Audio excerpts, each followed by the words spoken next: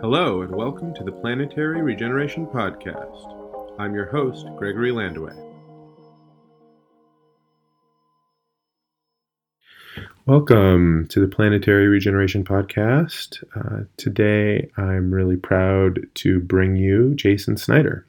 Jason, I've been following on Twitter. He's got a really interesting Twitter garden or sort of tweet stream and lots of interesting intersections there. And he's a homesteader and bioregional regeneration advocate and teacher at Appalachian State University. And had a really interesting conversation with him about some of the ins and outs and considerations and possibilities in moving towards a federated digital bioregional governance system globally, and lots of other meandering conversations about integral and metamodernism, ethics, aesthetics, kind of some of the usual fare for those of you who are still listening. I hope you have a great time listening to the conversation, and please do leave comments and give us 5 stars at Apple or wherever you're getting the podcast. It helps so much to have ratings, and I hope you are having an excellent time. So hasta la regeneración siempre, and I'll catch you all on the flip side. Well, Jason, welcome to the Planetary Regeneration Podcast. I'm stoked to get to sort of, as you were saying, connect in one layer deeper, a little bit more fidelity. That's right. Yeah, it's a moving avatar now, which is good. Yeah, it's still mediated through the screen, but it's a moving speaking avatar, so that's great. Yeah, and I don't know how I stumbled across you on Twitter, but the Twitter algorithms somehow mysteriously connected us. And I've just, one of the reasons why I wanted to connect is it just seems like in some ways maybe we've had parallel journeys, or we've come to similar conclusions around the good life, or aesthetics, or ethics, or meaning, and but maybe from different places or different directions. And so anyway, there's just a whole plethora of different things that I'm kind of excited to just sort of like swap stories about or triangulate around. That's just kind of by way of framing for you and for the audience, I guess. Mm-hmm.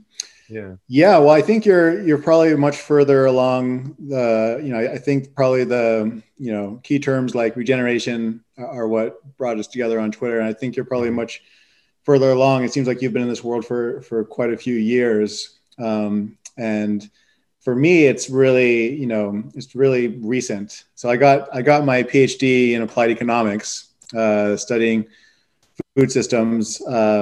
And, during my postdoc, I just slowly, I'd already kind of, I don't know, I just felt kind of depressed with the whole thing, but I finished it anyway. And I just slowly started moving in the direction that people in the quote regeneration world are talking about. I came across Joe Brewer, and what he was saying, what he was doing was really influential for me. And, I had other friends that, because I think for a while I was really kind of like a technocrat, economist kind of technocrat, and I had pretty neoliberal worldview, and in the last couple of years that's just really all changed, and so now my wife and I are in this new place, Western North Carolina. We're both associated with University Appalachian State, teaching in the Sustainable Development Department. And we have, a few acres of land, and we're trying to boot up a homestead. And so that's really where we're at. Yeah, right on. Well, I think one of the reasons why I'm so just interested in kind of a human connection with you, if nothing else, is particularly because I think that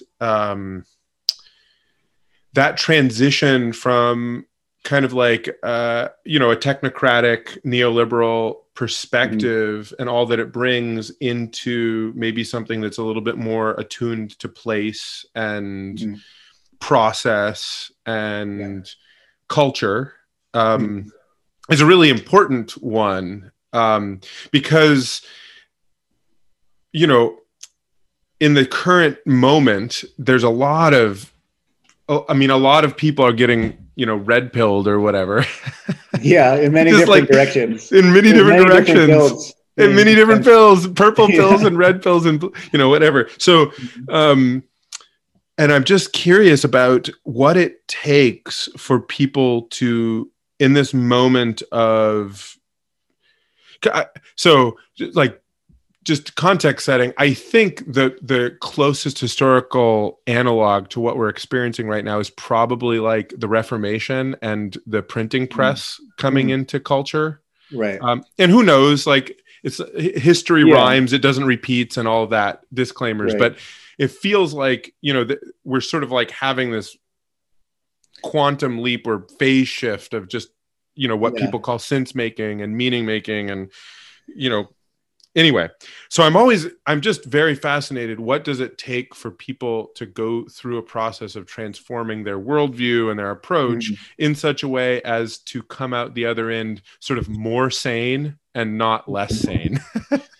Right. Well, I don't know if I'm more sane. Time will tell, right? Well, it looks like that from my biased perspective. Right. And that's totally confirmation bias and all that jazz. Like, you know, but yeah, there's a lot of strands that I could pick up there. Well, yeah, I mean, I think you're right that we're going through, you know, every generation, maybe things they're going through unprecedented times, but, you know, we have the combination of digital technology, which, you know, I think in terms of communications is akin to the printing press, probably. We also have, you know, all the disinformation campaigns out there. And so we have this whole digital world that's exploding, and, you know, people can write, you know, volumes about what's really going on here. But, you know, but that's the backdrop. We have the backdrop of, at least in the United States, political decay, I would say, an ecological collapse worldwide. And so, you know, we have some hard limits that, this renaissance, if something like that is occurring, there's some hard limits that is bumping into. And so that's the real tragic or interesting, depending on your perspective, element of this, is that we don't have infinite room for expansion, at least in a physical sense, like we did in the past, right? There's no new countries to colonize.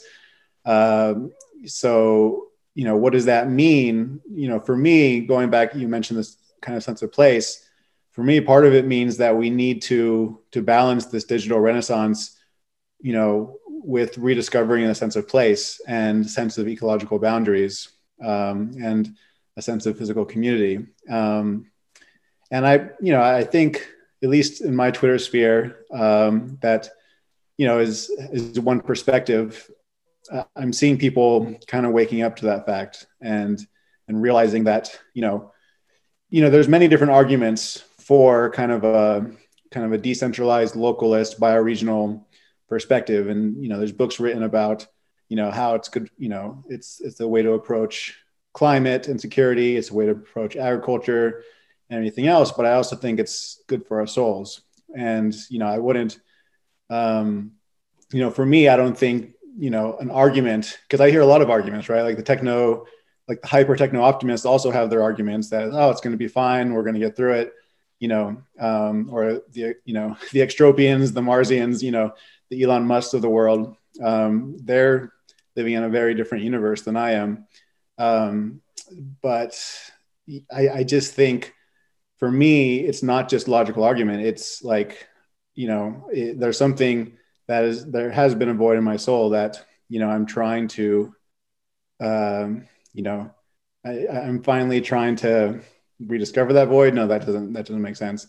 You know, rediscover a sense of place. I did a little bit of background for me. So I grew up in northern New Mexico for the most part, in Taos, New Mexico. And it's a great place. Taos, New Mexico, great place. But, you know, my parents were kind of hippies, artists, and they moved there. and I was always kind of an outsider, and I had friends from kind of many different backgrounds, but I've always been a person who was kind of on the outside looking in, even when I moved to other places growing up. And I feel like I'm finally in a place here in the Appalachians where, even though it's still, I don't have multi-generational family here, and all of that, but, I feel like, okay, now it's time for me to actually, all the cliches, grow roots, and create a legacy moving forward, not only for, my family and loved ones, but also for the community I live in, and hopefully, larger bioregions, and, create something that my descendants will, grow up in and feel rooted in ways that I didn't totally. And so there's a strong kind of spiritual element to this for me, besides, all of the arguments that, I can make, even though they might be motivated reasoning, but, it's, you do what you can. Yeah, totally. Well, I mean, I think that's right. Or, it resonates with me. Right and wrong are not maybe the right correct framing. So there's a couple layers here. I mean, one thing, for me, I resonate with there's sort of an intrinsic need for humans to inhabit the landscape and to have a culture and familial and just like the day-to-day sort of mechanics, ergonomics, processes of your life, to just have them connected into a landscape. And I think that's just really important for like mental, physical, spiritual health, for sure. One thing I'm always troubled by is there's this as people wake up to the spiritual, aesthetic, ethical, practical reasons to grow roots in a place, what I witness is sort of this sort of like just this logical sequence for people. It ends up, more or less with more or less where Joe Brewer is inhabiting and taking other people along with him.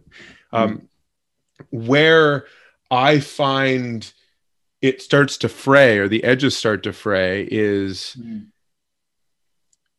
at a global sort of biosphere level, and the interconnectedness of between bioregions, food sheds, watersheds, the blurry lines, the movement, the larger than single region cycles, water cycles, carbon cycles, nitrogen, phosphorus cycles, the movement, and also sort of the evolutionary history of humans, for instance, that I think I'm on pretty solid ground here, with my understanding that humans are basically never sedentary.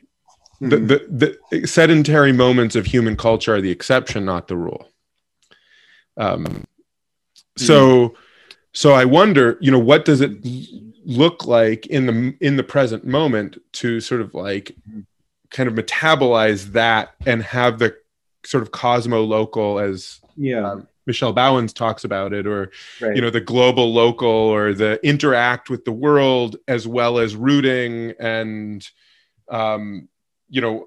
how does that, and I'm sure nothing that I'm saying is sort of like surprising to you, but just how do you hold that sort of tension between sort of like rooting in place and having something fulfilling for you and your family, with also sort of the demand to engage globally because your place will be affected by global struggles or successes? Right. Well, so a little bit more about my background. For a long time, I was a quote unquote world citizen, and that's how I identified. I was part of the Baha'i faith for a long time, and the Baha'i faith is very much of a global vision. And because I had never really been rooted anywhere, even though I kind of felt a sense of place, but it never went that deep. I felt, I felt like exactly the sentiment that you're expressing. I felt that very strongly, and I spent a lot of time traveling as well. I spent time, going to Europe for work, spending time in different countries in Africa for my PhD research, and as well as Latin America. And so I'm just saying that as a way of like, that's kind of, that perspective is kind of where I'm coming from. And I think, if I were to look back 10 years from now, I would probably see what the phase I'm going through now is kind of like a counterbalancing of that, of like, okay, I still resonate with that, but I just need to spend a few years, getting my hands in the soil. Right. Yeah. And I'm just allowing myself to kind of like go through this phase where it's very hyper local. But I agree with you that everything is interconnected. And I think one affordance that digital technology gives us is this kind of cosmolocal vision and this global kind of collective intelligence that I think is also necessary, kind of a necessary movement. I don't know. Is that yeah, totally. And it totally makes sense. Phases and cycles are really important. So, I guess my mind is more going, it's sort of, it's nested. So there's your personal experience that I'm curious about. And that's really interesting that you're, formerly, I guess you're saying, of the Baha'i faith. I've run across or met a few people who are in the Baha'i faith and always found them very interesting humans. Yeah, for sure. They are. Yeah. Really thought it was quite cool. Had a childhood friend actually as well.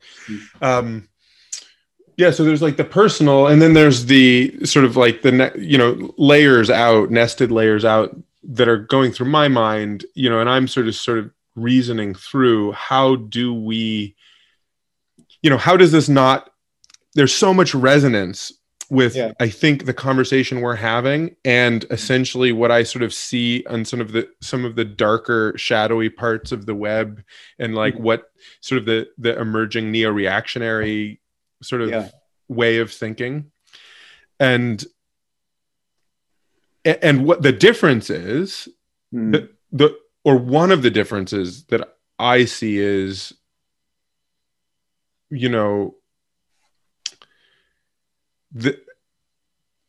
that neoliberal, some of the attributes of neoliberalism, I think, are sort of still maintained in how I'm experiencing what you're expressing.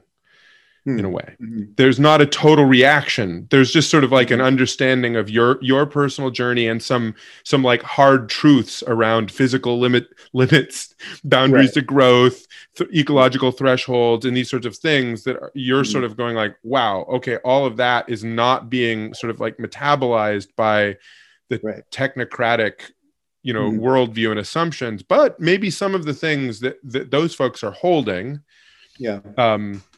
are worth reconsidering once there's sort of like a more solid, I don't know if you would say empirical, or maybe it's more, spiritual, or both, of fulfillment going on, but not sort of like, all that is just total bullshit, Right. It's easy for our minds, and I include, my mind, to, when you discover, you find some new information, you have some kind of paradigm shift, to kind of totally foreclose other things and to cast them off as completely wrong. And I think, I'm glad you brought that up, because I think that's a mistake. Part of what I used to emphasize a lot on social media and with our old podcast was this idea of mimetic mediation, of kind of creating the channels of dialogue, across different kind of reality tunnels, and, bringing in things like stages of development with like the integral and meta-modern stuff that I think we both also have a shared interest in. And it's interesting, like on social media, in this new kind of trajectory I'm on, I have kind of strange bedfellows. I interact with a lot of like radical leftists, and I also interact with like neo-monarchists. And they're interesting. It's fascinating to me. There's some of the more interesting Twitter accounts I found. I go down the rabbit hole, and I'm like, oh, very fascinating. No, it is. And so I've gotten used to resonating with people along new political axes, I guess you could say. Like the left-right kind of distinction that I grew up with, to me, is kind of just completely crumbled. And right now it's kind of a free-for-all, a wild west of what are the new alliances going to be, right? And, and some of the trajectories can be very scary, as we've seen in the 20th century. And so I'm always kind of a little paranoid of like, not brainwashing myself, not going too far down one rabbit hole where, I get caught up in something that turns out to be, frankly, fucking crazy, some kind of genocidal, whether it be like eco-fascist or actual other kinds of fascism, or whether it just, some kind of totalitarian nightmare, right? That we've seen with the utopianism of the 20th century. Well, it's so easy to go there. It's so easy to go there because those are the ideologies that thrive in a meaning vacuum. Right. People are looking for, the phallus, so to speak. I'm using language from, what's his name? I forget his name. This kind of broad insecurity of somebody, appears to be confident and have the answers and provides protection and safety. It's very easy to kind of be drawn into, whipped up into something, for sure. I wanted to go meaning, back to just the meaning. I think they're just sort of like totalitarianism and fascism. They have at their roots concepts of like human society as a whole, as a body, where you're like subverting your individual will to a larger will, and that resonates with this is where, yes, the horseshoe or circle or just total explosion of any continuum of political thought has something that I've been sitting with for quite a while, because I started to realize, with my sort of like left-leaning bias in my travels and in my experiences, I had a lot of interactions with indigenous peoples and still do.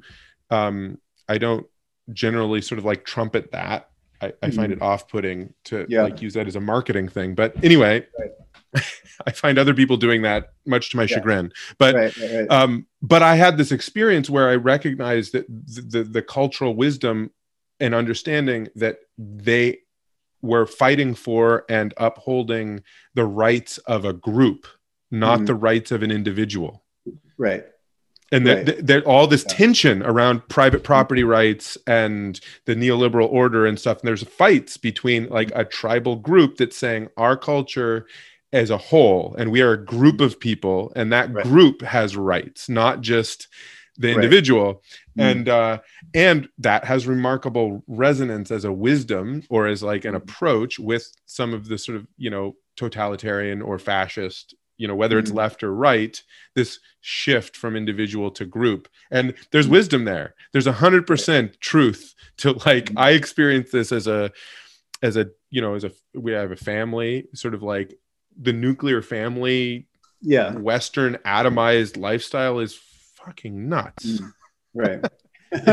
There's multiple layers of craziness of making it all about an individual.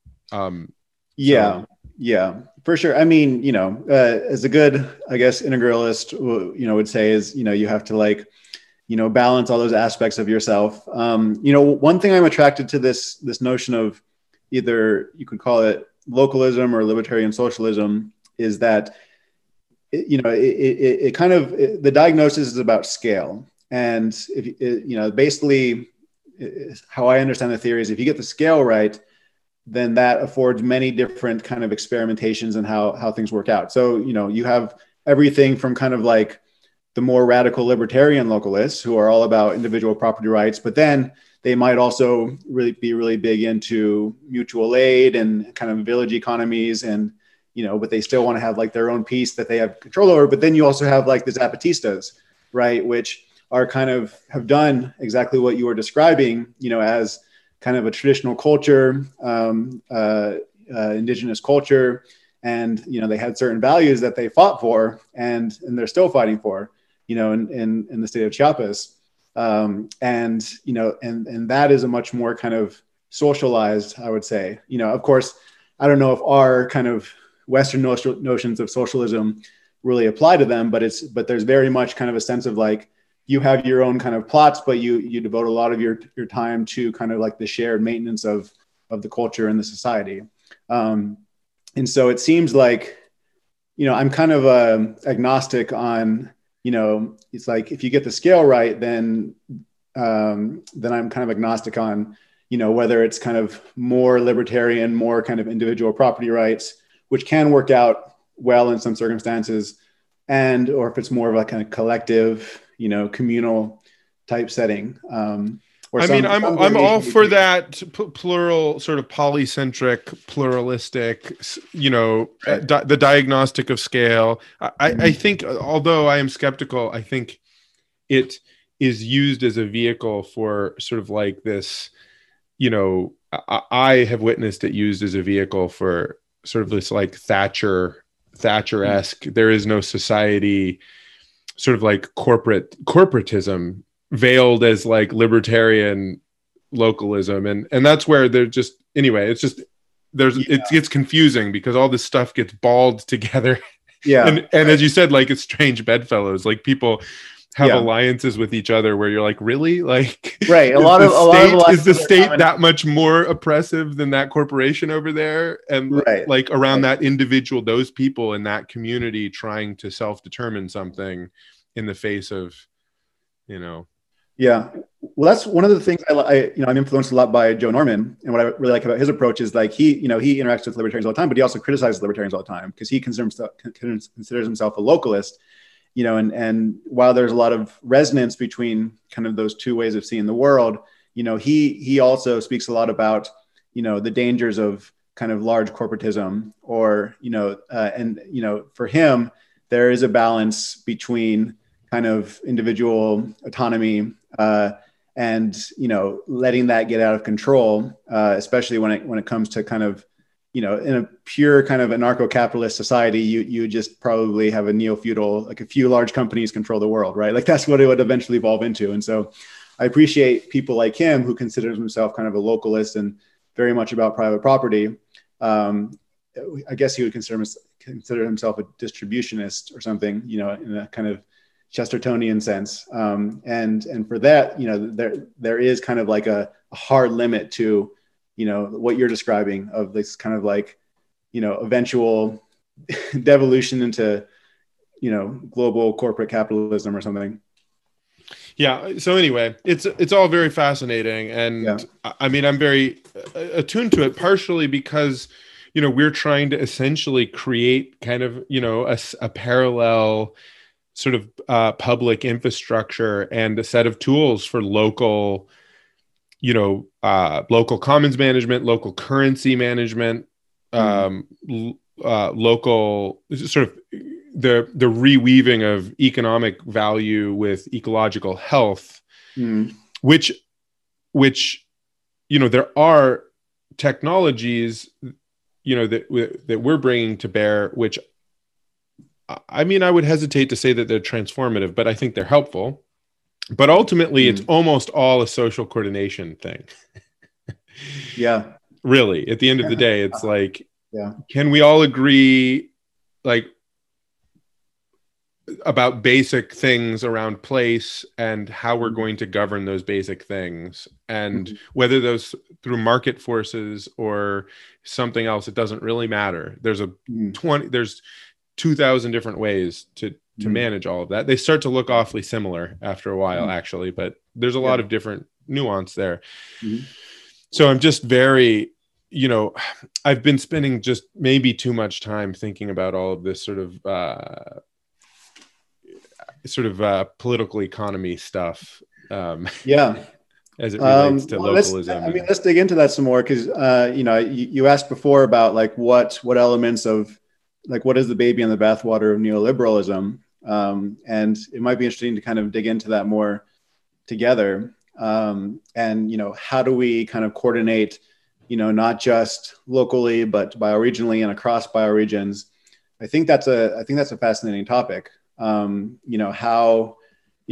certainly think that these digital technologies, whether it be crypto technologies or just, communication technologies can definitely play a role in that. And there needs to be some form of collective intelligence where, on the one hand, you need some kind of trade, you need some kind of like accounting, budgeting, especially when you're talking about, it seems like maybe you could talk about what you're doing with regards to kind of like carbon accounting. In fact, do you want to talk a little bit more about that? And maybe I don't know. I want to go down this path. I find sort of spur that. Yeah, sure. I mean, well, so at the pattern level, at least in my concept of Regen Network, and it's already kind of, polycentric and pluralistic at this stage, but my conception as one of the founders really was around ecological agreements in the most basic cultural sense, in this understanding that every indigenous culture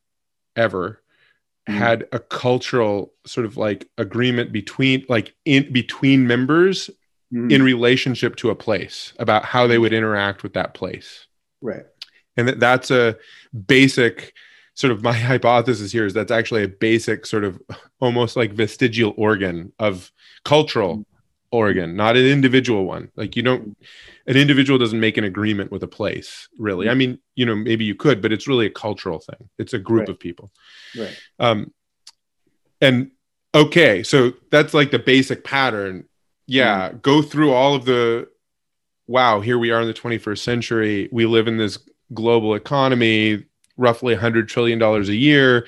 We're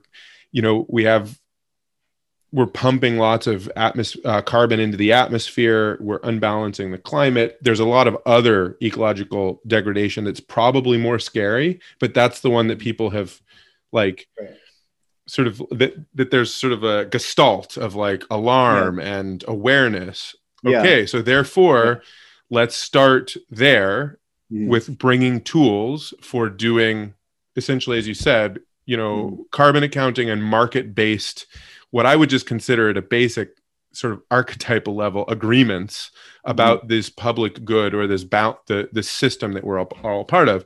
So at the moment, that's a go-to-market strategy around essentially carbon offsets, which I'm I'm not really personally super interested in carbon offsetting as like the silver bullet or anything like that, but there is a big market for it. And it turns out that there's some important sort of like incremental innovations to engage with there to just make it work a little bit better. But really fundamentally, the transformative piece for me is a full integration of, so that they're in that like classical economics diagram, there really should be no public goods, if that are just things that are, or the public goods. There should be an answer as to how to account and internalize and understand those, whether it's fully socialized and it's aesthetic, intrinsic, and ethical, and there's actually a foundation for that in our society,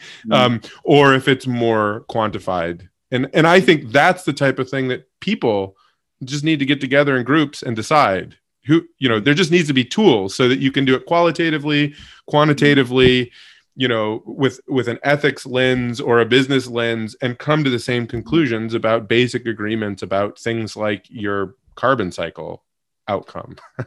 Right. So anyway, that's my little, just like trying to connect with you really on, where Regen Network is working. And I'm actually super interested to hear your thoughts as, a PhD in applied economics. You probably vastly surpass me in theoretical knowledge about all of this, for sure. No, I doubt it. To be honest, I mean, PhD is you're very kind of a narrow, focus is very narrow. I mean, I'm trying to wrap what you're describing sounds, it's fascinating. I'm trying to wrap my mind around it. I want to touch in. You mentioned how we think about public goods differently. So, and you mentioned that chart. So in the kind of Econ 101 chart, you have kind of like the private goods, public goods, and then you have artificially scarce goods, and then you have the commons, right? And they're all defined differently based on whether it's there's like club goods too, right? Yeah, club goods are the kind of like commons, or artificial scarce. Yeah. Okay. And basically they're defined on a 2x2 axis where you have rivalrous, non-rivalrous, and yes, disputable, non-disputable. That's exactly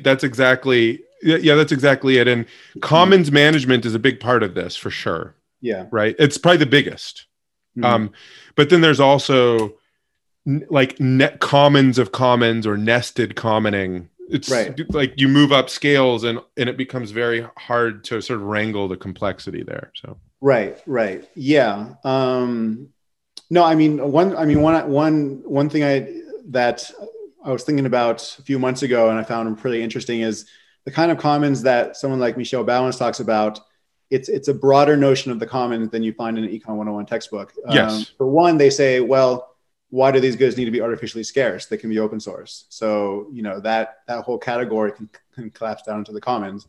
Also in Econ 101 textbooks, the commons are rivalrous goods, meaning that they can be drawn down. But, if you're also talking about like digital software and stuff, that's not necessarily a rivalrous good. And so the way that he presents the commons is different than, what Econ 101, students are taught, which is fascinating.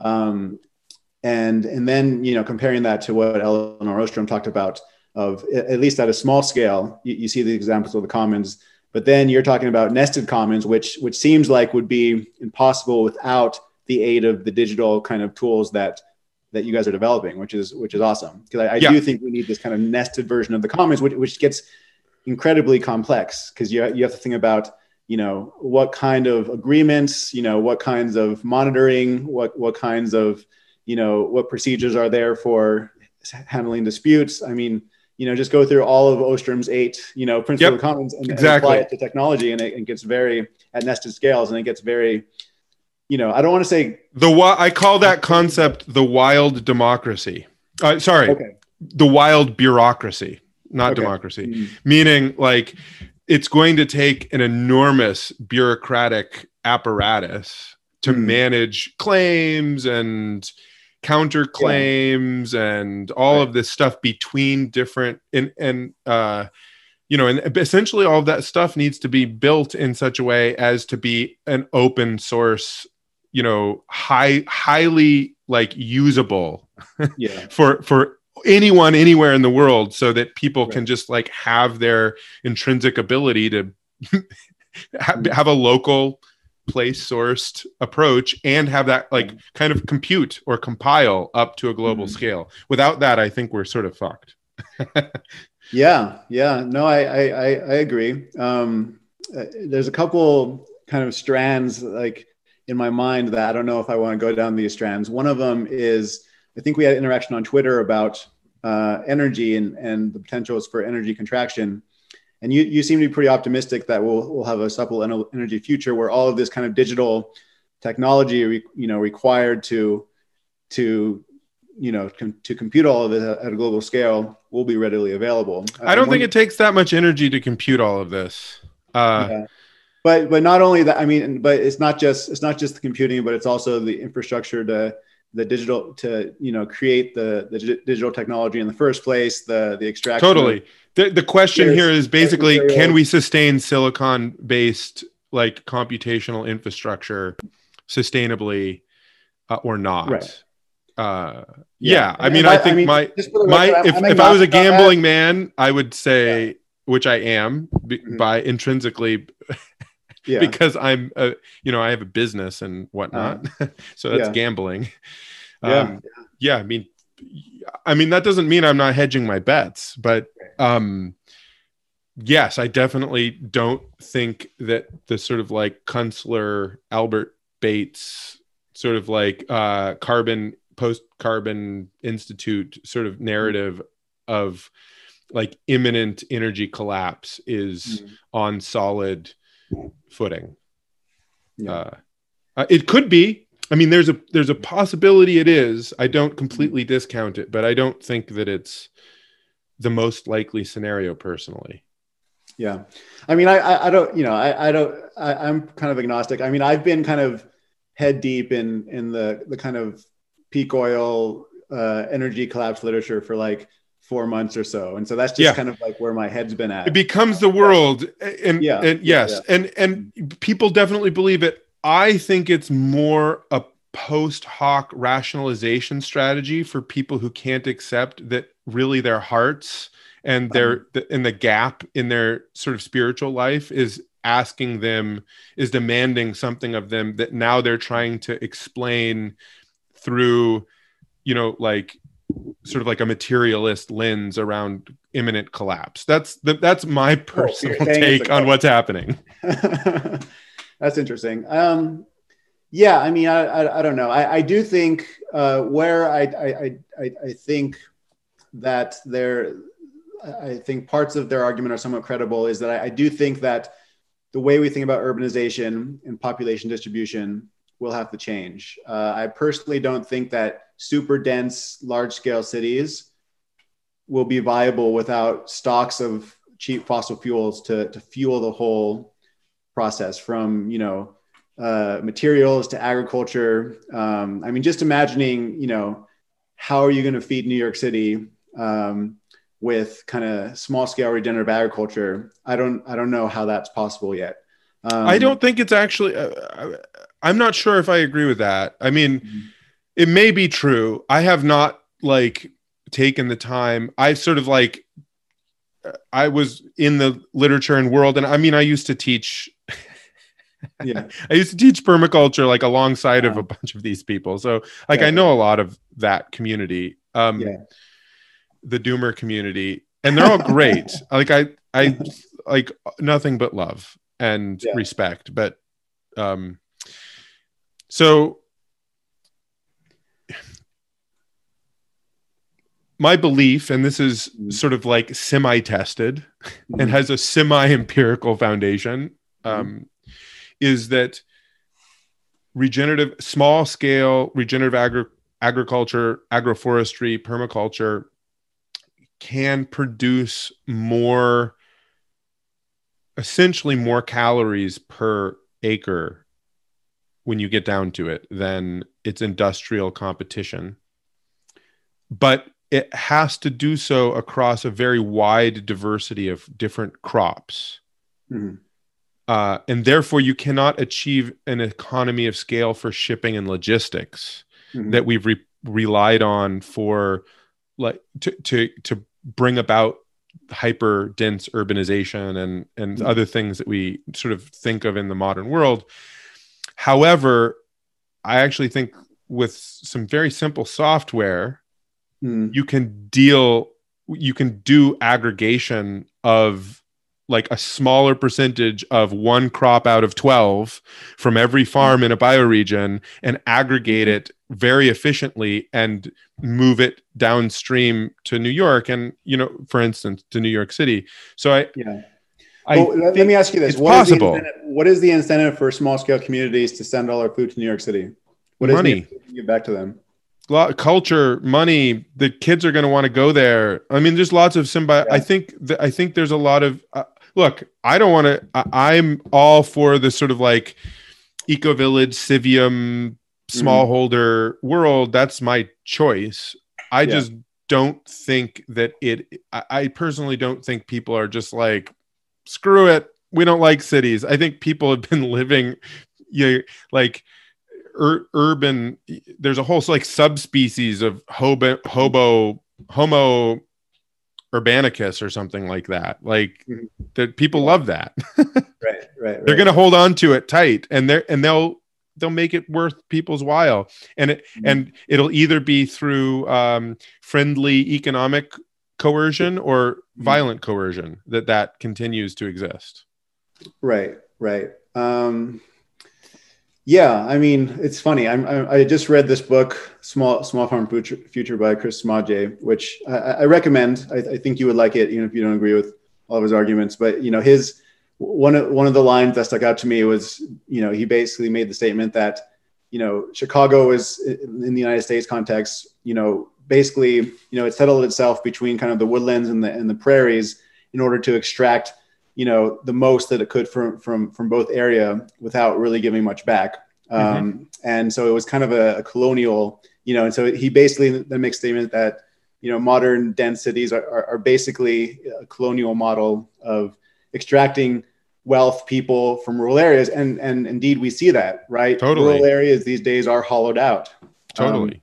And so I'm just wondering what would change that dynamic in your model? Well, I think placing like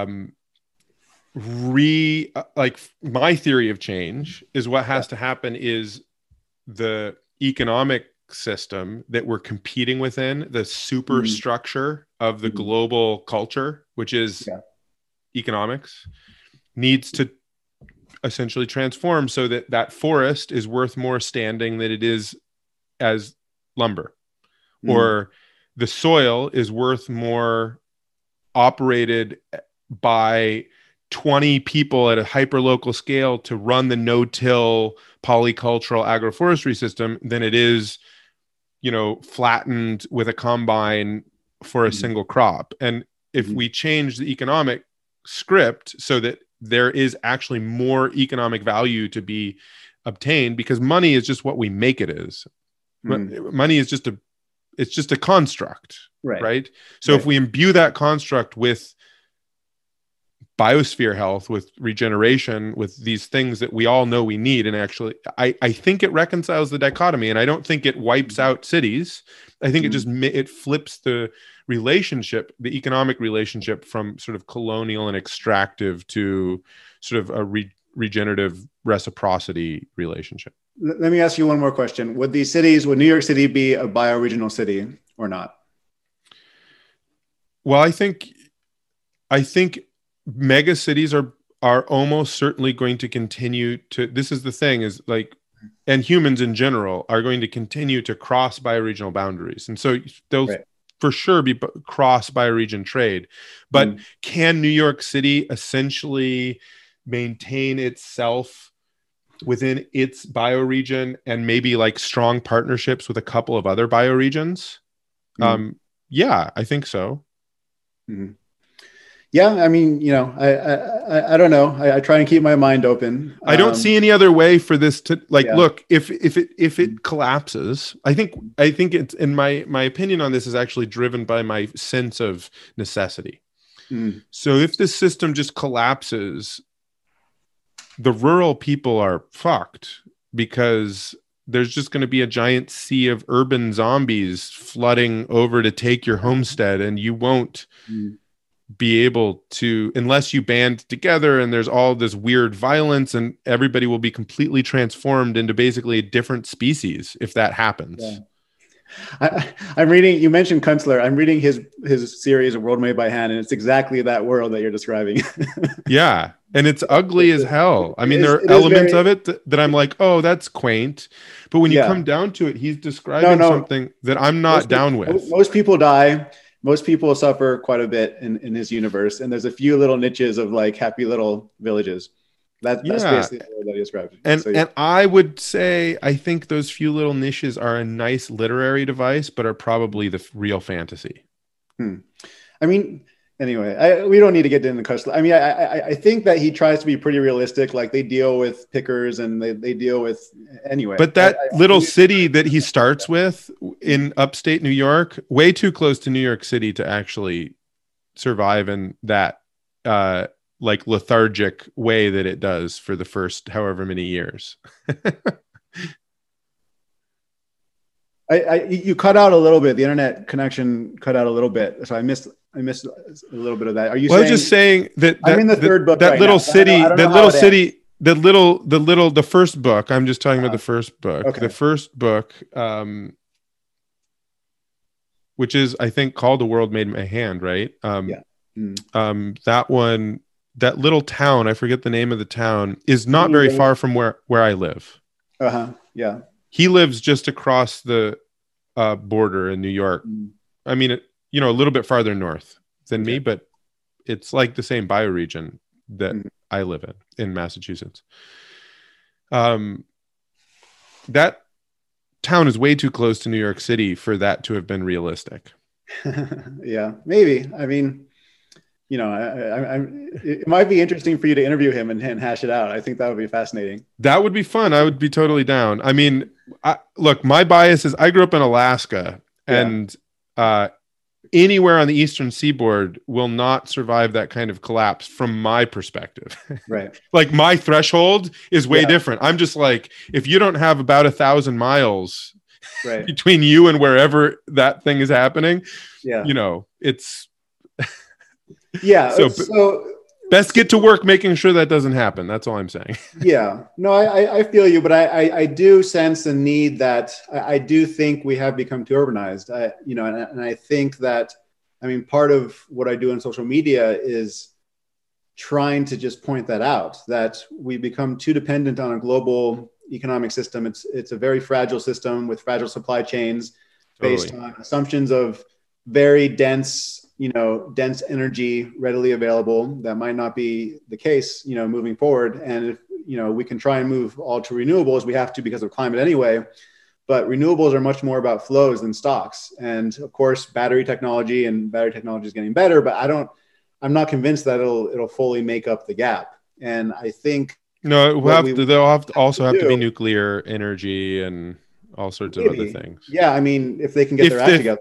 Yeah. and they can convince whoever's backyard they're putting the waste in that it's okay, then that's the big unsolved problem. That's the big unsolved problem. But I do think that more people need to start cultivating the land again. We can't have 2% or 5% of the population be farmers. We need more like 20%.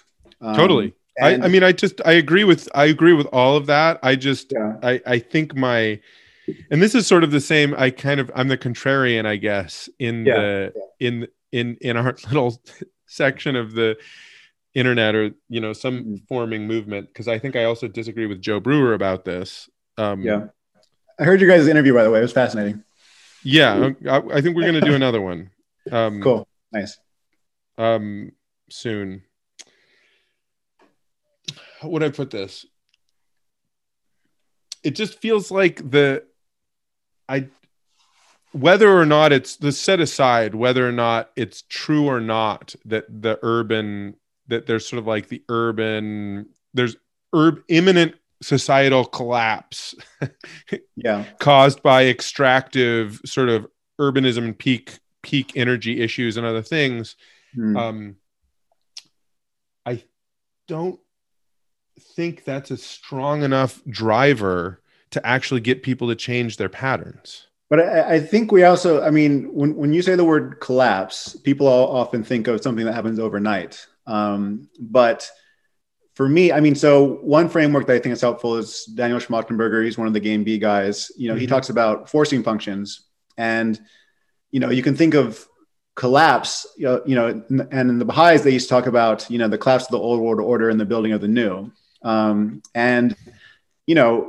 It certainly could. Things could just kind of go haywire and collapse overnight. That's a possibility. But I think more likely is that there's a much slower collapse, a much slower collapse of the old world order and the building of the new. And so there's going to be a lot of stressors, but these stressors are what Daniel Schmachtenberger calls the forcing functions of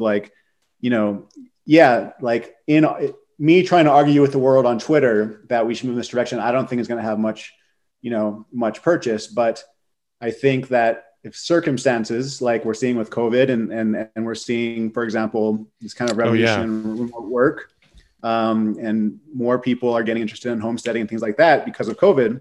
Totally. And so annoying. And they're finding people priced me right out of getting my homestead. That's right. So there's problems with that too, because then the price of land might go up and all of that. So there's always these challenges, and then we have to talk about kind of the public goods and how do we equitably ensure land distribution and all of that. So that's a huge issue that I don't think we should skirt at all. But I do think that when people talk about collapse, that it has this vision of like a building collapsing, right? The Twin Towers collapsing. And I don't think that's what it'll look like. I think it will be a series of shocks like COVID that will force us to change. And the more we voluntarily read the tea leaves and move in a different direction, the softer the landing it'll be. No, I think you're right. And I do think that urban areas are going to have to transform. I'm not sure how, but it may very well be that significantly less populated and less dense. Detroit is a great example, right? It's, you know, it was one of the major industrial cities in the 60s and 70s. It went through deindustrialization, and now there's just a bunch of just empty land all over the city, and kind of slowly being buildings. Turned into urban farms or squatted exactly, or whatever. Right? Yeah. Mm-hmm. So for me, a city like Detroit, with all of that land, and if they turned a lot of that land into urban farms, into community gardens, things like that, I mean, that's a model of a city that I think can feed itself, or at least partially feed itself, and then partially draw from a larger bioregion and trade for, you know, with other bioregions, et cetera. But I just don't see these concrete jungles as being very viable. I mean, people talk about food towers, but have those really been proven besides lettuce and, you know, huge energy inputs? No, you're absolutely right. I mean, maybe I shouldn't even be really arguing with you. The urban farming, all of this sort of like most of the urban farming stuff that's happening, it's kind of like cultured meats where the energy in to the calories out doesn't really like compute if you're trying to also essentially, you know, manage for carbon cycle and nitrogen cycle and phosphorus cycle and, you know, biodiversity outcomes, as well as just sort of like the pure, just like ability for humans to extract a calorie from something. Right. The return on energy investment, this time being physical energy. Yeah.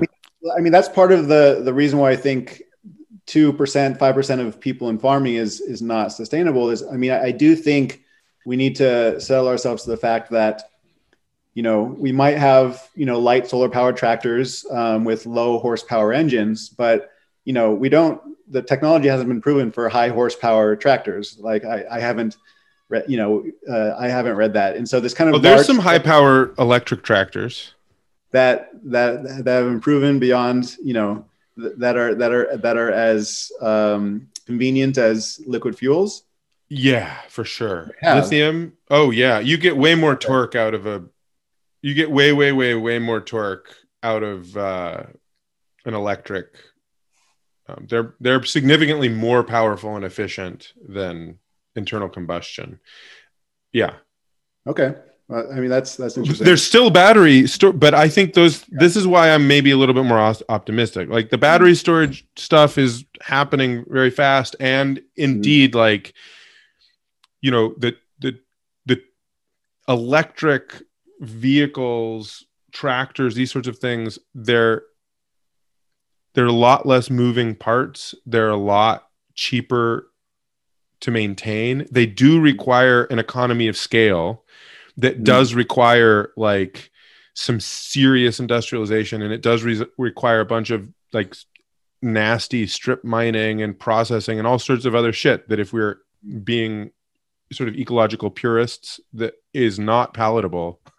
but that's, I mean, that stuff's already all happening, right? That's all underway, and all that extraction is currently happening. And I think that competition, the competitiveness of sort of, you know, like the Tesla model, essentially, like Teslas are cheaper to own.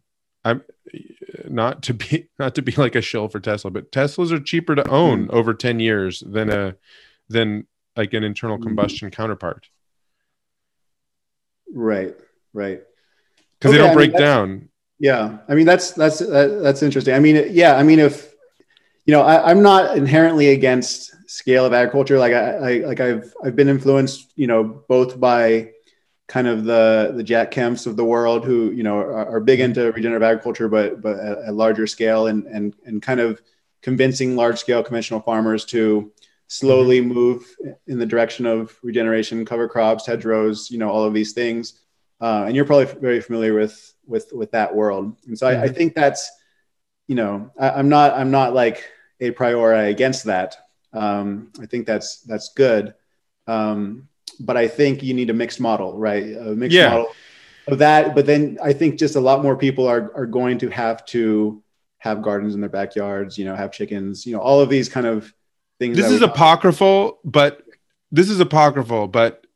I believe E.F. Schumacher himself said, he wanted to have a completely, sort of off-grid reality, except for he wanted to still have an electric wheelbarrow. And I don't know if you've hung out with an electric wheelbarrow, but man, for a small homesteader, it's pretty rad. It's pretty rad. Yeah. Yeah.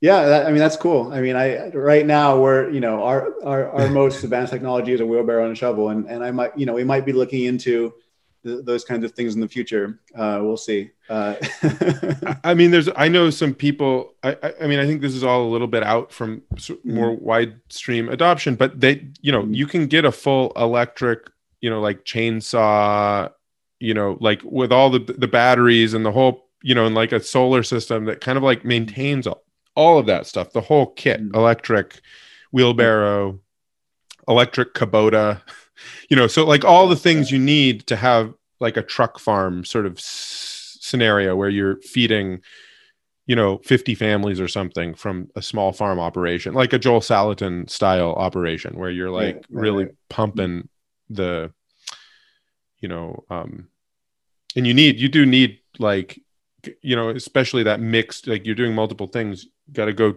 take some lumber out and haul that stuff out, like yard that out and then mill it and all of that stuff. You can basically do 100% of all of that electric now. And I think it's, close to cost competitive if you look at it over a long period of time, because you don't have to do things like change oil and, this, that, and the other. So anyway, it's going to be interesting to see how the next few years go, because that sort of kit, like the electric farm kit, the electric small farm kit, I think is going to be really instrumental in whether or not, and I think the jury's still out, but whether or not we sort of turn this corner and there is actually the sort of technological foundation to do the kind of sort of like hairpin turn to get society out of, and as you said, I mean, I also I just want to honor that you're sort of calling out of the collapse as like we're in it. Yeah. It's not like, oh my God, this might happen. It's like, no, we're in ecological and societal collapse now.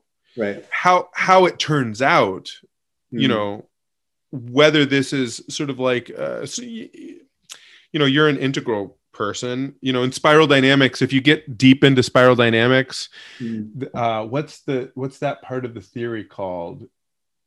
It's sort of like theory U. There's a similar sort of theory that Claire Graves came up with. What's that? Are you talking about second tier?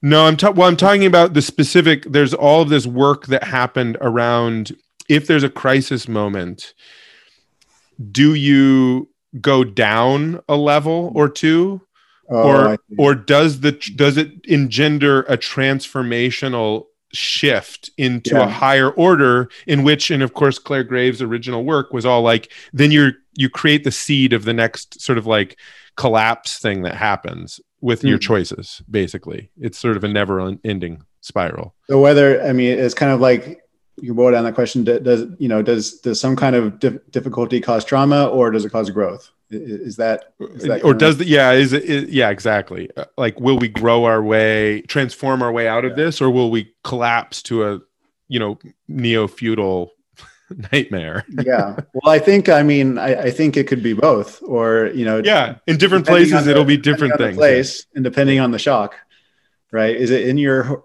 hermetic zone or not? Is it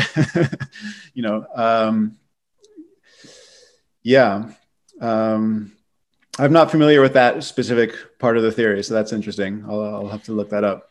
Well, it's in. So I did. Where I came across that was the I did one of the practitioner spiral dynamics courses way back in the day with Cowan, and Beck and Cowan had to split up, and Beck went to sort of the integral way, and then all sorts of, anyway. So, and I'm more familiar with the metamodern than the integral. So I don't know all the names besides Wilbur. Right. Yeah, and a few And others. much to my chagrin, just to like hate on Ken Wilber for a second, man, he really screwed up Spiral Dynamics. Oh, did he? I mean, I know that there's like two different models and they have different colors, and that's about as far Yeah, as well, I've he changed the colors. Yeah, he changed the colors and he capped it. Uh-huh. Yeah. And was like, you achieve enlightenment, and it matches the chakras, so everything's good. It's very, well, I mean, that's very, sounds very aesthetic and harmonious, so it must be true. Yeah. But the original theory, like Claire Graves' original theory, was he called it something like the emergent biopsychosocial theory of evolution, and it was never ending. His whole thing was, if you shift to another place, you sort of oscillate back between this internal and external locus of control worldview, like collective and individualist, and you create the seeds of the next like thing that's going to cause you to have to reevaluate, like to transform. So it never ends. His whole thing was like, this is actually never ending, not like Maslow's thing. He was just like, this is just going to keep going forever. Yeah. Well, I mean, it's interesting. One thing that has been, I think, prevalent, I've noticed in my life, and I think this relates also to these kind of models of, spiritual awakening in general, is that you have this kind of awakening or you get to this next level, but then you still have a lot of integration to do. And I've found that, I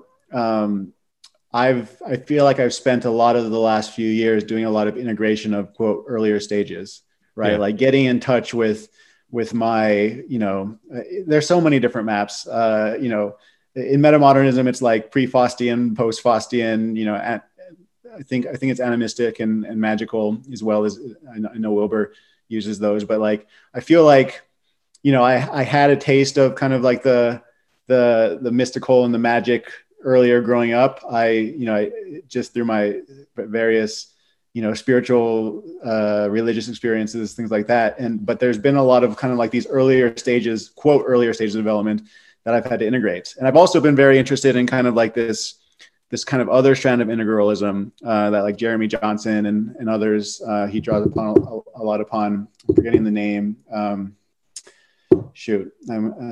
kicking myself. But anyway, it's like they're much more of like they're less inclined to look at it as kind of like this ladder model of stages, and more of like it's all kind of within you at once, and it's much more nonlinear than we think. I forget the Jebsarian.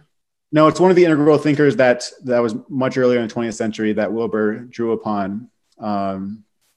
Jean Gebser. Gebser, yeah. And so I've also been influenced by that. And anyway, I just thought I'd bring that up. Cool. Is that, I think that that's an underappreciated part of both, a developmental path or a spiritual path is going back in the integration and the cleaning up and and I mean, Wilber talks about cleaning up, growing up, showing up, all of these different ups, and those I think have been very interesting.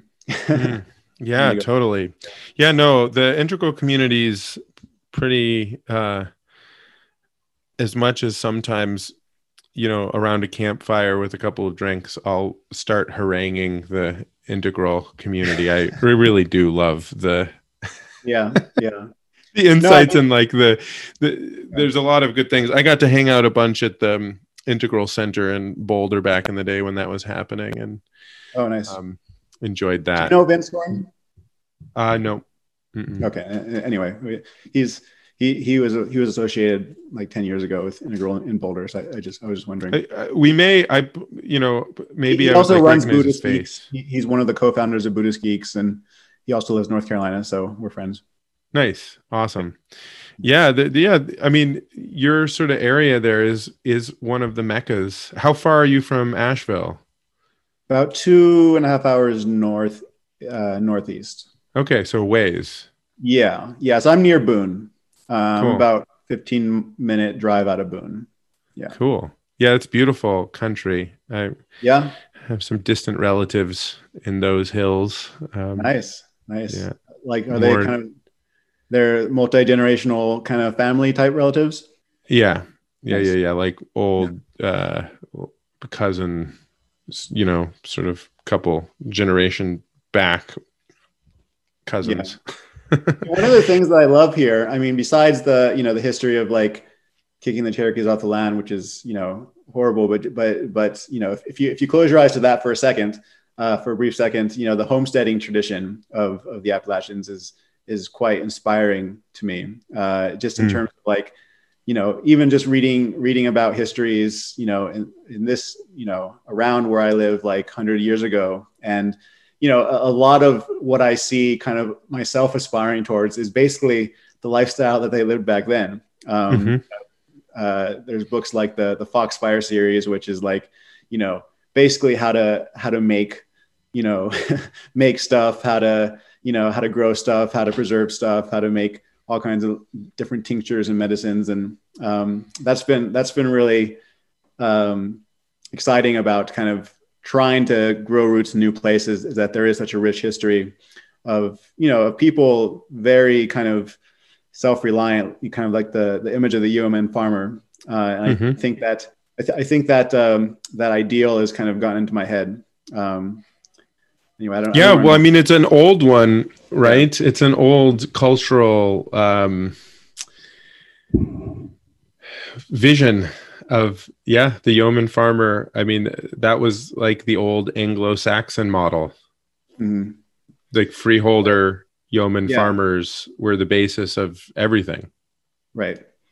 Yeah, I mean that was Jefferson's. I mean, even though he was a hypocrite, I mean that was like he was a big fan of that model. Of course, I mean to loop this back to our earlier conversation, we live in very different times, and we have a lot more people on the world than we did then, and we also have technology. And so, I guess to tie what we were talking about with this in a neat bow, I do think we're going to have to find innovative and appropriate technological solutions to basically deal with the fact that we have a lot more people that and we want to raise the floor of well-being, as well as cap our our contributions to the earth limits. And I think unless we're thinking that the majority of the population is just going to die, I think we have to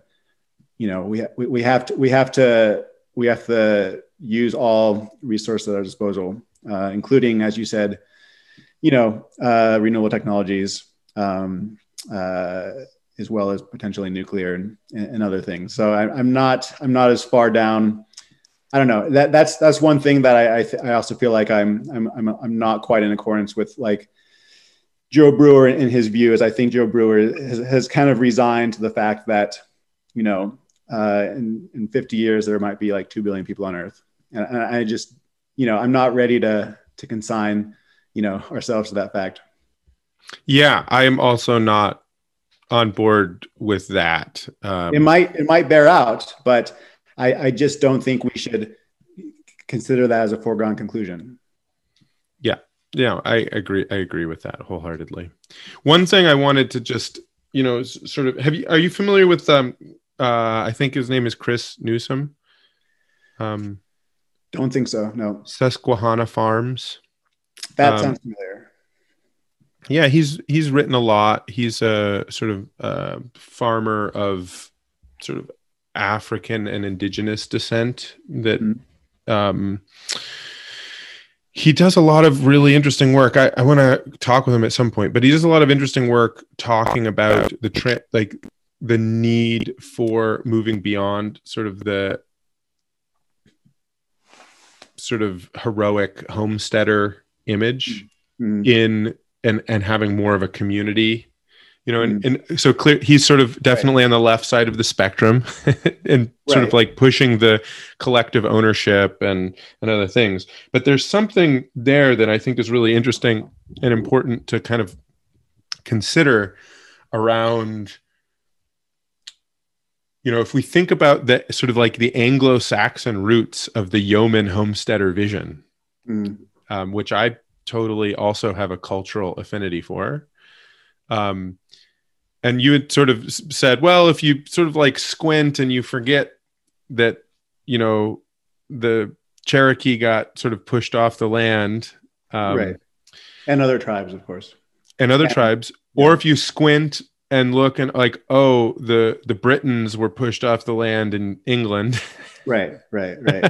And like, how far back do you have to go for this sort of like vision of like carving out of the wilderness a homestead for sort of like a individual family? Yeah. When was that sustainable or sort of resonant with the health of the ecosystem culturally? And what does it look like? Like what were the alternative visions for European indigenosity and sort of like place sourced land management?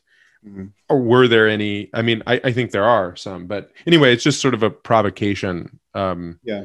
For myself as much as anything, because I also share the same sort of like, it would be the comfortable sort of move here is to go and sort of like retire sort of to a good life of working hard on the land in a way that feels good and provides healthy food and things like that.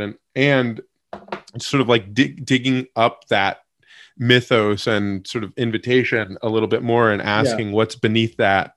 I think is an interesting conversation. Yeah, I mean, so one side, I mean, the kind of the tradition of kind of like the yeoman farmer, at least in Appalachia, it was definitely paired with villages of mutual aid. So there was a strong culture of mutual aid, and so it wasn't as if, like you had a bunch of complete hermits kind of living out lower in the woods. Like they had settlements, right? And so I just want to flag that and I think this is something I've been kind of processing for a while, is that like what you call things, whether you call, I mean, so I do think they, I'm pretty sure they had positive that they had individual ownership of property, but I'm also pretty sure they had a notion of the commons, right? That kind of arose naturally, right? And a village economy that arose naturally. And so, you can get into kind of like these fine-grained debates of like, should you have individual property ownership? Should you have usufruct? Did I pronounce that right? Less kind of secure property ownership, or should it just be all communalized? And I don't think that there's any single answer, I guess is what I'm trying to say. And just to be clear, I'm definitely not on the side of the fence of just communalize everything. Right. Like, are you familiar with Glenn Weil? That's an extrovert's dream, but not all of us are extroverts. Exactly. Exactly. Yeah. What's mine is yours and what's yours is mine. And I'll just make sure that my voice is always the one heard about what happens with it. Right. Yeah. There we go. It gets, I mean, that's the thing. I mean, I guess a more basic way to think about it is like, how do you deal with power? Because I think power always exists in various societies, and people and societies find better or worse ways to manage power that's, more equitable, more based on, I guess, it's more oppressive, or it's more based on, Henry over here is the best, pig, best at slaughtering pigs. And so we defer to him on that, and we defer to this person, it's based more on just ability. And, but then there's also need. I don't think you can there's no easy way to get around these questions. Even if it's a communalized society, power is going to assert itself in other ways. Yeah, totally. Yeah. Are you familiar with Glenn Weil's work? Glenn, yeah, I was pretty into his stuff for a little while. I read part of his book, Radical Democracy, Radical Markets. Yeah. Radical Markets, yeah. And I kept up with Rad Exchange for a little bit, just kind of remotely. But yeah, I mean, it's less on my radar this year, but it's been on my radar in the past. I think it's I find it very interesting, and we've done a little bit. Like we've geeked out a little bit. Like we've created a couple of like quadratic funding smart contracts for and other sort of just experimentation with what it looks like. So anyway, I find that a fascinating way to reconcile the sort of like the tension or the dichotomy, which is just sort of like keep going further with private property. Yeah. Right. Well, I mean, so I am I think that I find that the distributionist model is interesting, where it's, you know, it's pro private property, but it's about, you know, broad distribution of property ownership, and then that's kind of like a basis. Well, so is there a redistribution?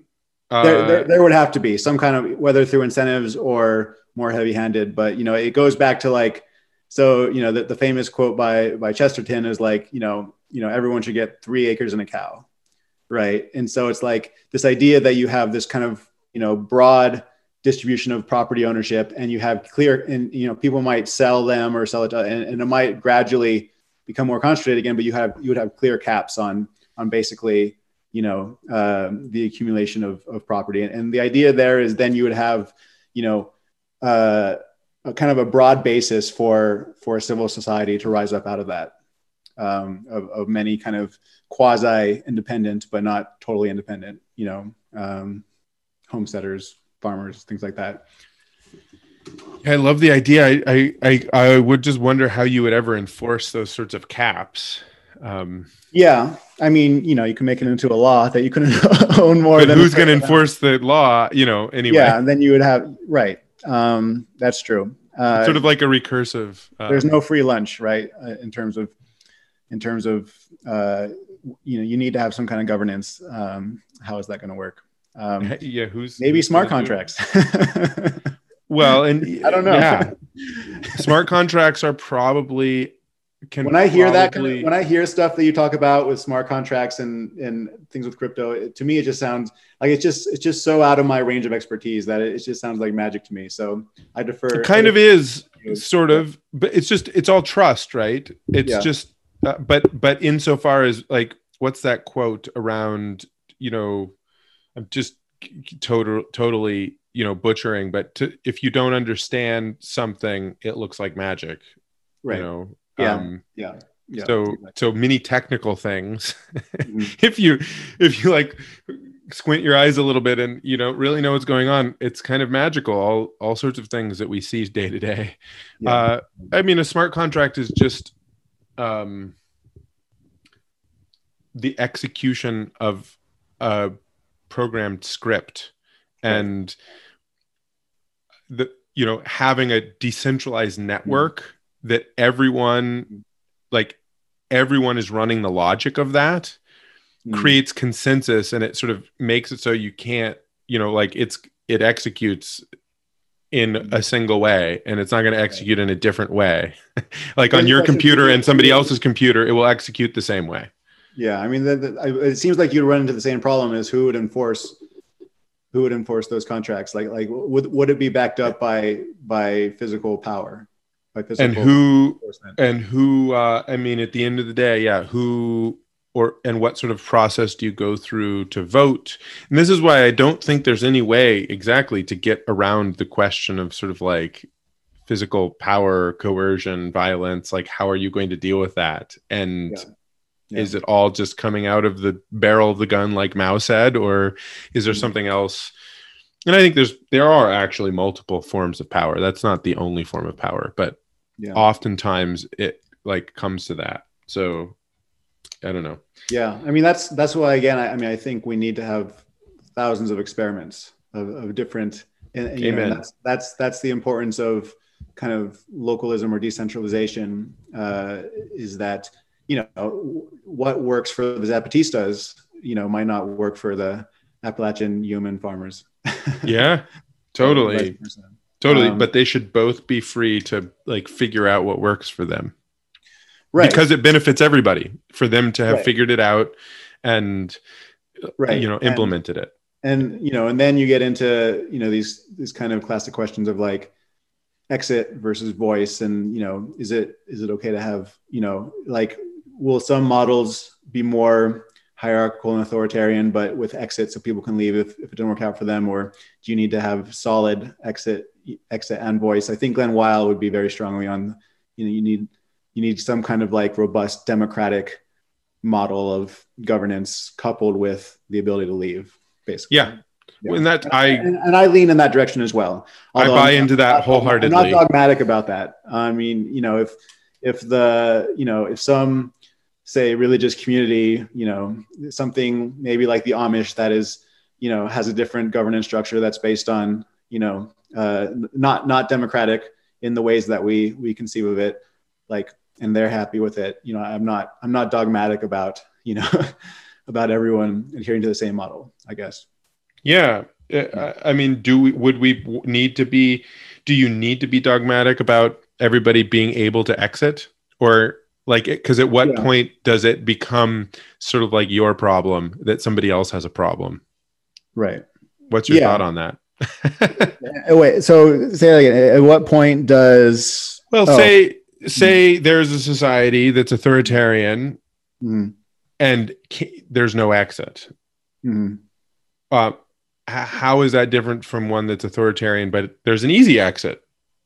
And how does that show up for neighbors? How does that how is that different in the experience of the people inside and the neighbors of that kind of society? And is there something that you would like try to have be global norms? I mean, it's sort of like feels like maybe we're just chasing our tails, but are there global norms that you're sort of like, no, actually everybody needs to, like, all societies need to let citizens leave if they choose to, and that's non-negotiable, but everything else, do what you want. I guess that's what I'm going for. Is there I guess I would say is I think, if you were to have some kind of global enforcement, I think that I would be very wary of, being okay with places that neither have voice nor exit. So you have to choose one at least. I mean, again, this is all very hypothetical at this point, right? And so it is for sort of society, but in my world, it's kind of not hypothetical, because we're actively engineering these sort of like transnational digital communities, essentially, that have governance and govern assets. And so the question is, in some ways, like, there's a mix. It's very hard to get everybody a voice, mostly because of capability issues. Right. The Achilles heel of democracy is that not everybody's capable of being a good citizen, or they're apathetic, right? Or they're that's a capability. In my mind, that's a capability thing. If you don't care to govern your society, that's anyway. I lump that into the broader sort of like capability of a good citizen. I mean, that's the problem with our political system now, is if you don't have a kind of a robust deliberative process, and you get kind of representative democracy, and then it gets, you get corporate capture, and then, governance falls to, how well can parties manipulate the meme sphere, basically, it's not, it's not an ideal situation for sure. And it's been like that for a while. It's just so glaringly obvious now, I think, that and the internet brings it to a whole new level. So again, like, maybe in certain circumstances, like the one we're in, it's great to have sort of a little bit more centralized leadership. As long as people can leave. Right. Well, so let's keep that person honest. Take a real world example, North Korea, right? Where, like, North Korea is no exit and no voice. No voice. I think if we didn't risk global nuclear proliferation, I think it would be I think I would probably advocate for, intervening to allow people to leave, because, it's just a humanitarian disaster, right? Now I want to be very careful not to tread into kind of like the neoconservative, like the neoconservative territory of, it's our right to spread democracy around the world, Bush era kind of ideology. And so that's a very, I don't have the answers. But, I think that would have to be a very serious debate of what we would do about that situation, in terms of at least allowing people to leave. I mean, what would I don't want to, beat a dead horse, but just to ground this in a concrete situation, like, what if your neighbor down the way, I don't know, to make it simple, what if you, like, what do you do what do you do if a neighbor is like holding their kids hostage and beating them or something like that. I think especially this is much easier for me to answer because it's in a local setting. I think you have to intervene. Yeah. And whereas if you had like another town over and there was like a mayor who had gained control over a long time and was super popular and, you know, started being weird and somehow like kept people from leaving, you know, maybe it's a little bit more foggy what you would do. I mean, maybe you would, you know, engage in covert actions and, you know, make sure they can leave, send trackers in to, you know, to help people leave. Right. Like maybe you would start, you know, you wouldn't start by a full out, you know, initiating a full out war with that other, you know, locality. You would start by more covert, you know, actions to get people out.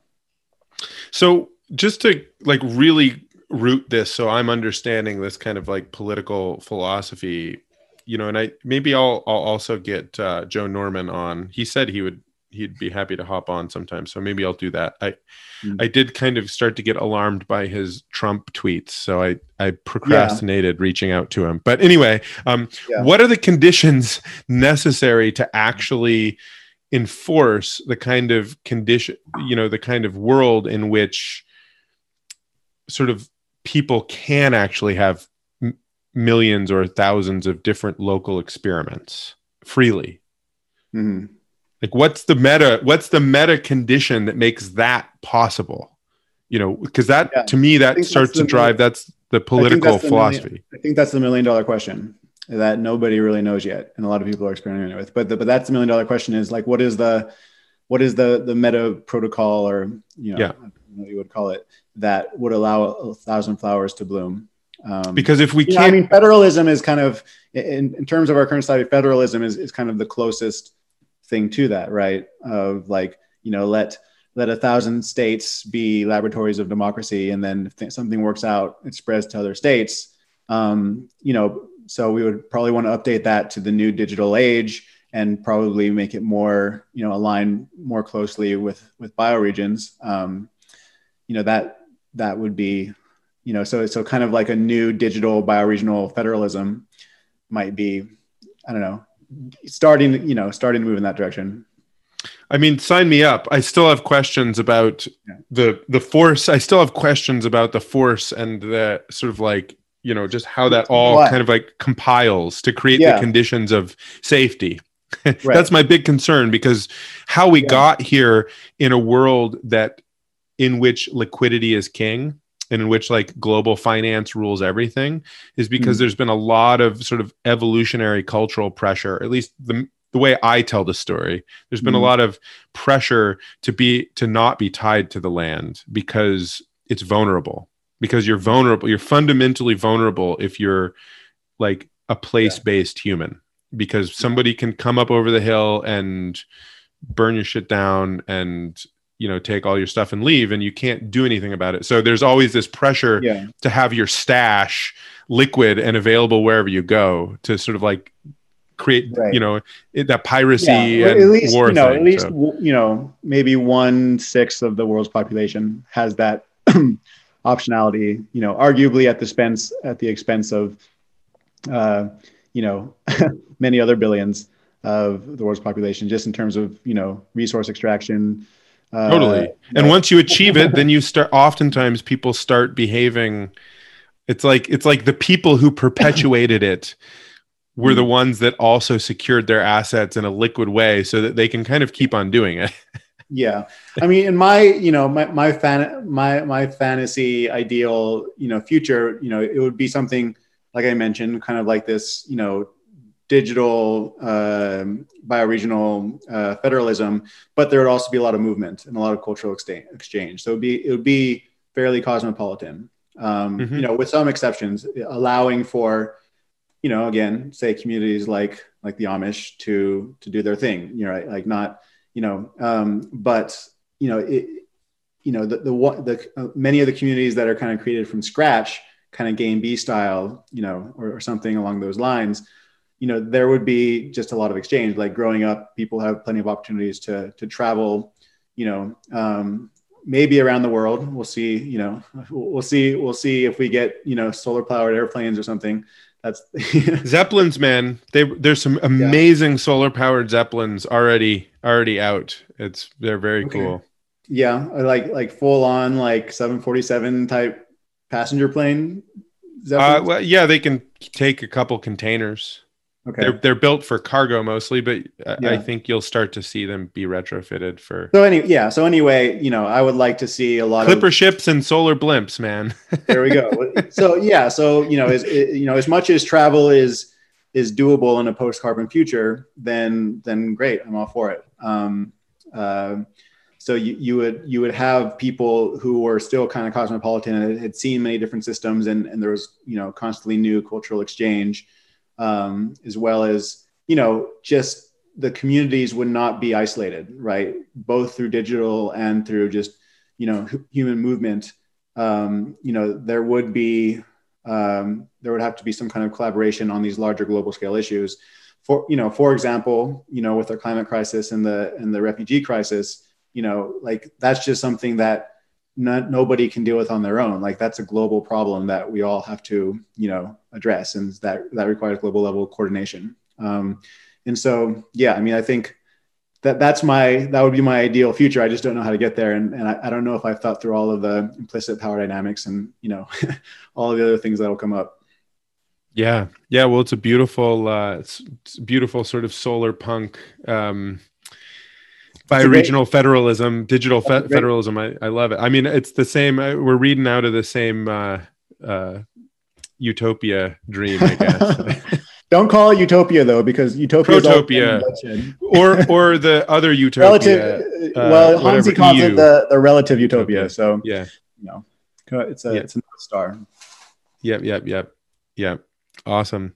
Well, this has been a fun conversation, Jason. Thanks for taking the time this evening. This has been great. Thanks for I feel like I learned a lot, especially you opened my eyes. I'm a little bit less pessimistic about our energy future. So I thank you. Awesome.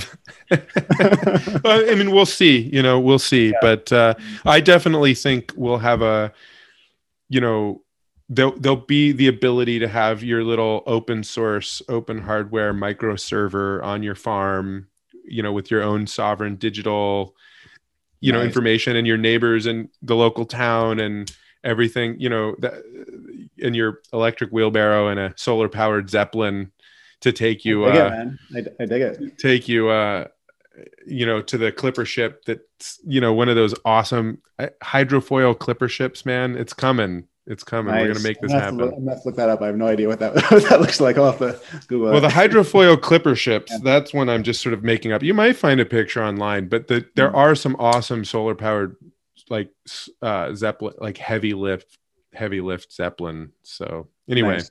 It's all coming together. We're, people are making it happen. It's like the cushion. Yeah. It's like everybody, all the people just trying to work really hard as the collapse and the crumbling happens, so that it all just sort of like, reforms in a nice, beautiful. Yeah, I think there's going to be a lot of broken eggs along the way as well, unfortunately. But I really appreciate, I still don't really understand what you do, but I appreciate it because it sounds important. It's awesome. I mean, this is what I do. Well, and trying to reinvent money, I guess. I mean, there you go. I mean, it's just buy Bitcoin, man.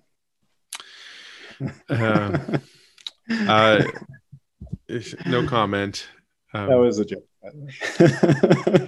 If we can, Bitcoin isn't as bad as it's made out to be by some people. I've actually come around on this. My Twitter feed is Jekyll and Hyde with regards to Bitcoin. I mean, it's just I see the full range of Bitcoin commentary, and I hardly understand it. So I don't, I don't really have a solid opinion. Bitcoin. What brought me around to Bitcoin was being not horrible was two things. One is I actually do think it drove a huge amount of renewable energy. Sort of like it's been an accelerant for legitimate technology development for renewable energy that I actually don't think would have happened otherwise. Nice. So it drove a lot of investment. And then the other thing is, you only need one in order to do this sort of like coherent, digital, interconnected, cryptographically secure for like user and group sovereignty, so that you don't have like big corporates sort of like controlling everyone through the digital apparatus, but they're sort of like through applied cryptography, you essentially have sort of firewalls and sovereignty to create this sort of federated systems that we're talking about. Yeah. You only need one big proof of work, like machines competing algorithmically with each other, like doing timestamping. You only need one of those, and then everybody else can like drift off of that in order to sort of secure quite a big system. So if we have to spend that much energy to have that be how the sort of like competitive game theory happens, instead of global like great power military competition over scarce resources, right, I think it's probably energy well spent, personally. Nice. So that's my Bitcoin apologia to end out the podcast. Nice. Well, your audience is probably stuck with you long enough that you probably won't lose too many people, hopefully. We'll see. They tend to be long ones. So yeah. Cool, man. Well, I do really appreciate it. And I'll see you out on the Twitter sphere, and, we should follow up and do it again sometime. For sure. Once we get those low carbon, what do you call them? we can meet up in person sometime too. Yeah, right on. Cool, man. Take care. Ciao. Take care. Yep.